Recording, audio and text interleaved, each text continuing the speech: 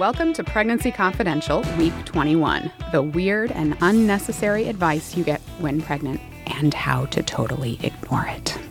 Pregnancy Confidential is a girlfriend-to-girlfriend real talk podcast from the folks at Parents Magazine, where we have your back and your bump through all 40 weeks.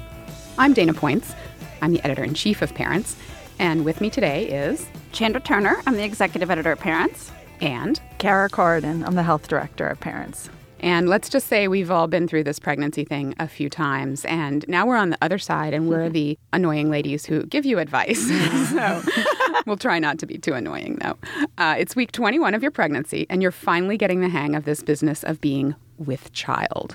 But just as soon as you start to gain some confidence, you're going to be knocked down again by, for example, that lady in line at Subway who questions whether your choice of sandwich is appropriate for your condition. Congratulations. It's officially open season for anyone and everyone to give you baseless, unsolicited advice and ask nosy questions. So in this episode, we're going to discuss the worst we've heard and how to deflect criticism. But before we dig in, let's go to our favorite topic, which is what size is your baby this week? We have some fruits for you today. For example, right now in week 21, your baby is the size of a pomegranate.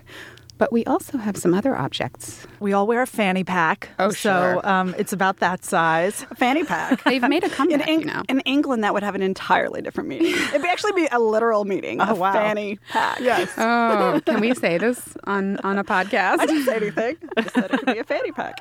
All right, what else? A Galaxy tablet? Yeah. Or maybe like as long as a little mini travel umbrella. So if you want more details about what's going on with your baby beyond the crazy comparisons to inanimate objects, be sure to sign up for our daily pregnancy email at parents.com/pregnancydaily, and we'll give you the scoop.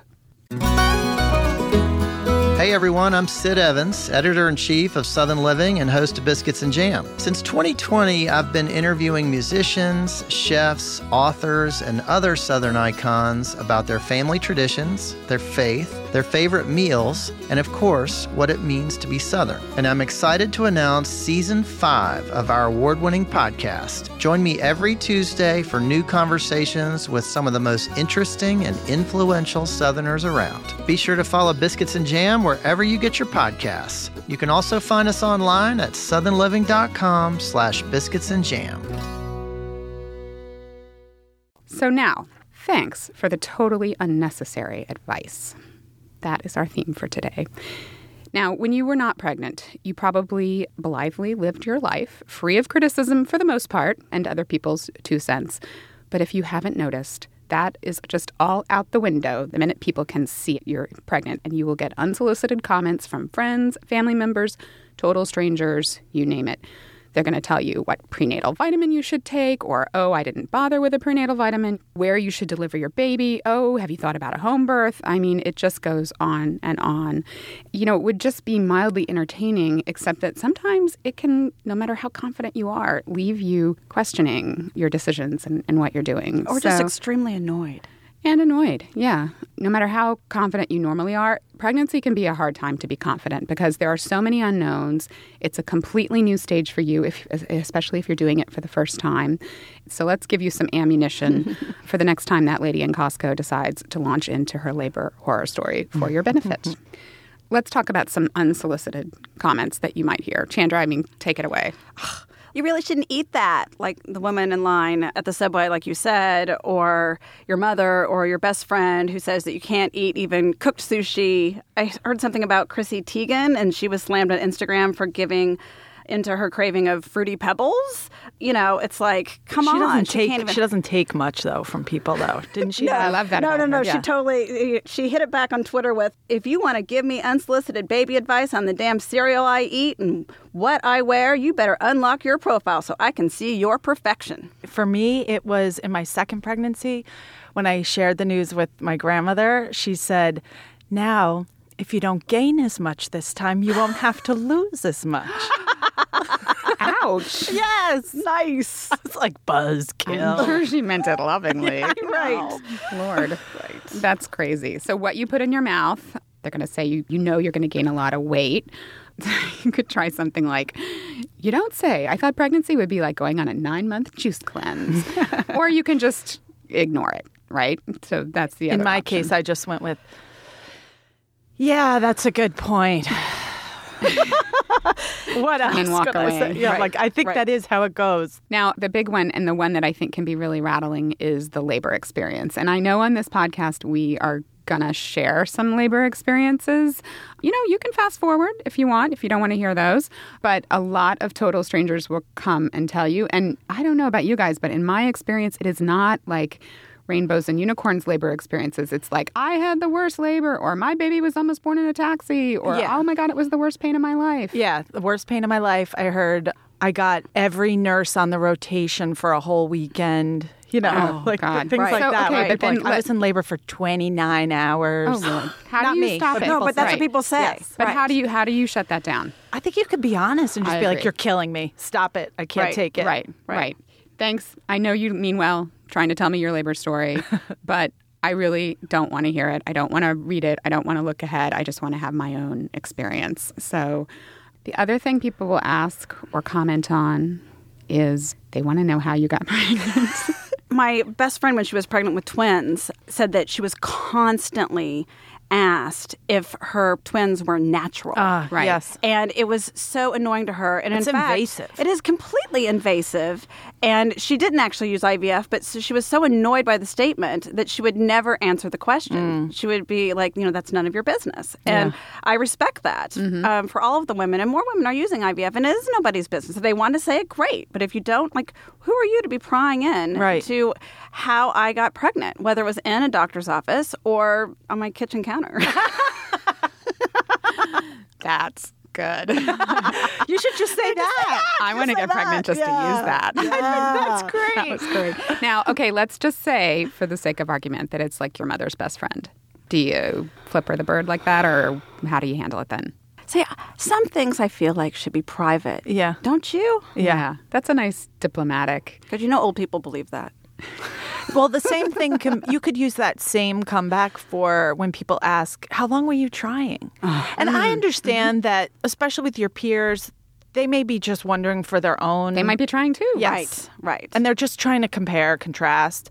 But still, what if I don't feel like telling you? Right. Now, the other one is when people comment on your size. And I've seen this happen in meetings at the office where you'll have someone who is large relative to where she is in her pregnancy. And people will say, like, what? You're only 20 weeks? You look like you're about to drop tomorrow.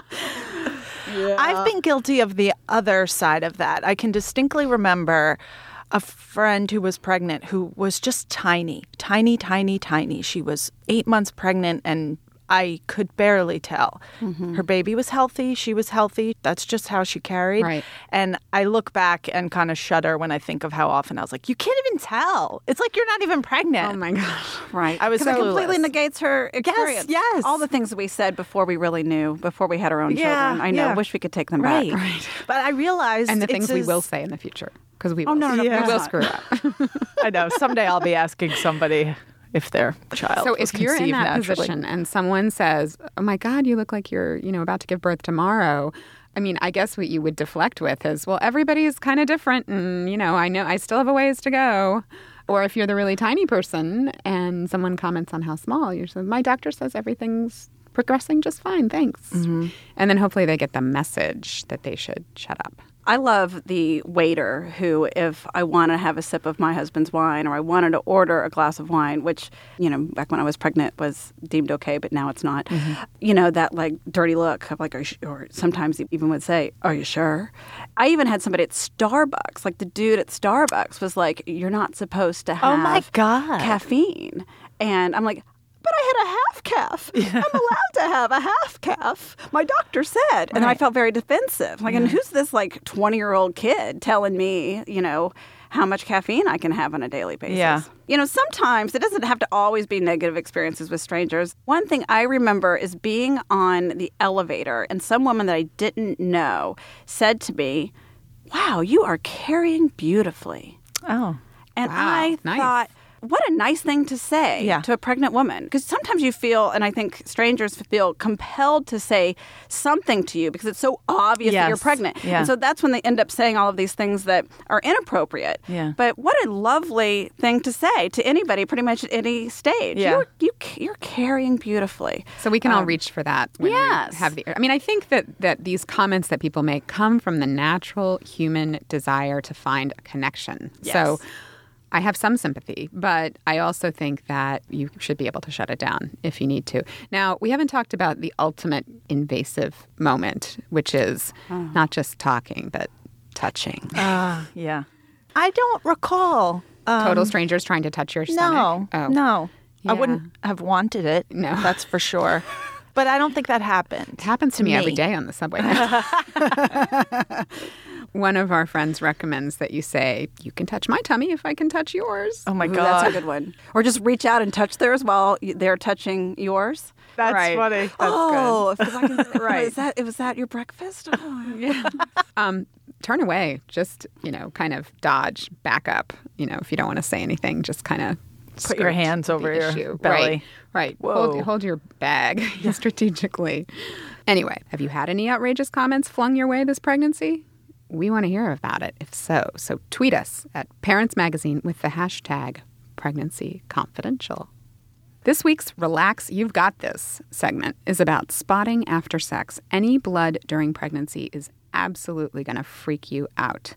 But chances are a little brown discharge when you wipe a day or so after sex is not something that you need to worry about. There's kind of a lot of blood flow happening when you're pregnant, period. So even if normally you don't have a little brown spotting during sex when you're not pregnant, that might happen. Now you've just got all those hormones. There's extra blood supply. You might have noticed that when you brush your teeth or you floss, your gums bleed when they never bled before. So that's the same mechanism happening, but it can freak you out.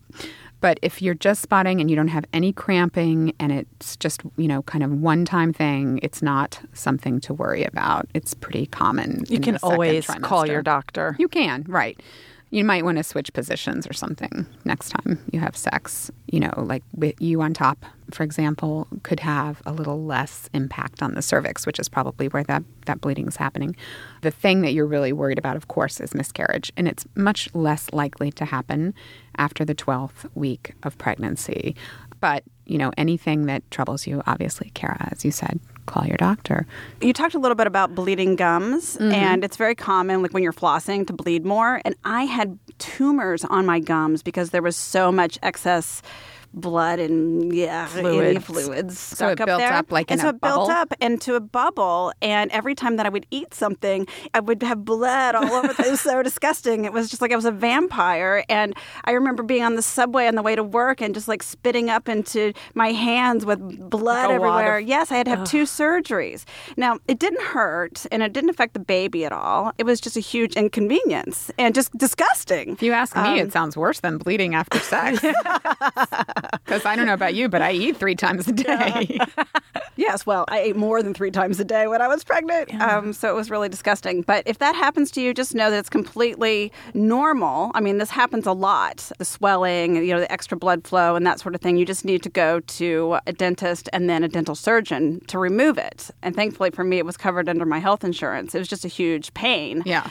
Obviously, when something like this happens, whether it's your gums bleeding or vaginal bleeding, the tendency is to go Google it. Recommend against. What do you guys think? I would recommend against because there is going to be just as much reassuring info as terrifying info. So why don't you just go straight to the source, your own doctor?